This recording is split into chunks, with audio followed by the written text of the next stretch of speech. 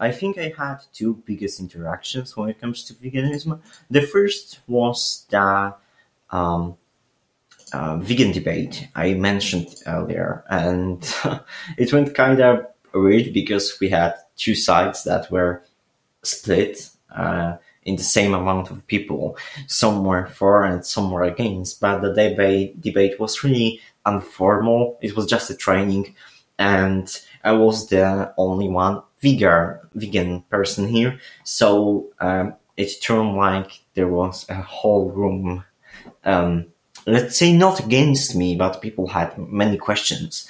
And what really surprised me was that I wasn't even thinking I was really convincing. I wasn't trying to convince anybody. I was just having a discussion. And many people, when they were expressing their how the views change after the debate, they told me that they were really convinced about some of the things I was saying, and they told that way they could try to reduce the amount of animal products intake, which was really nice. I really appreciated that.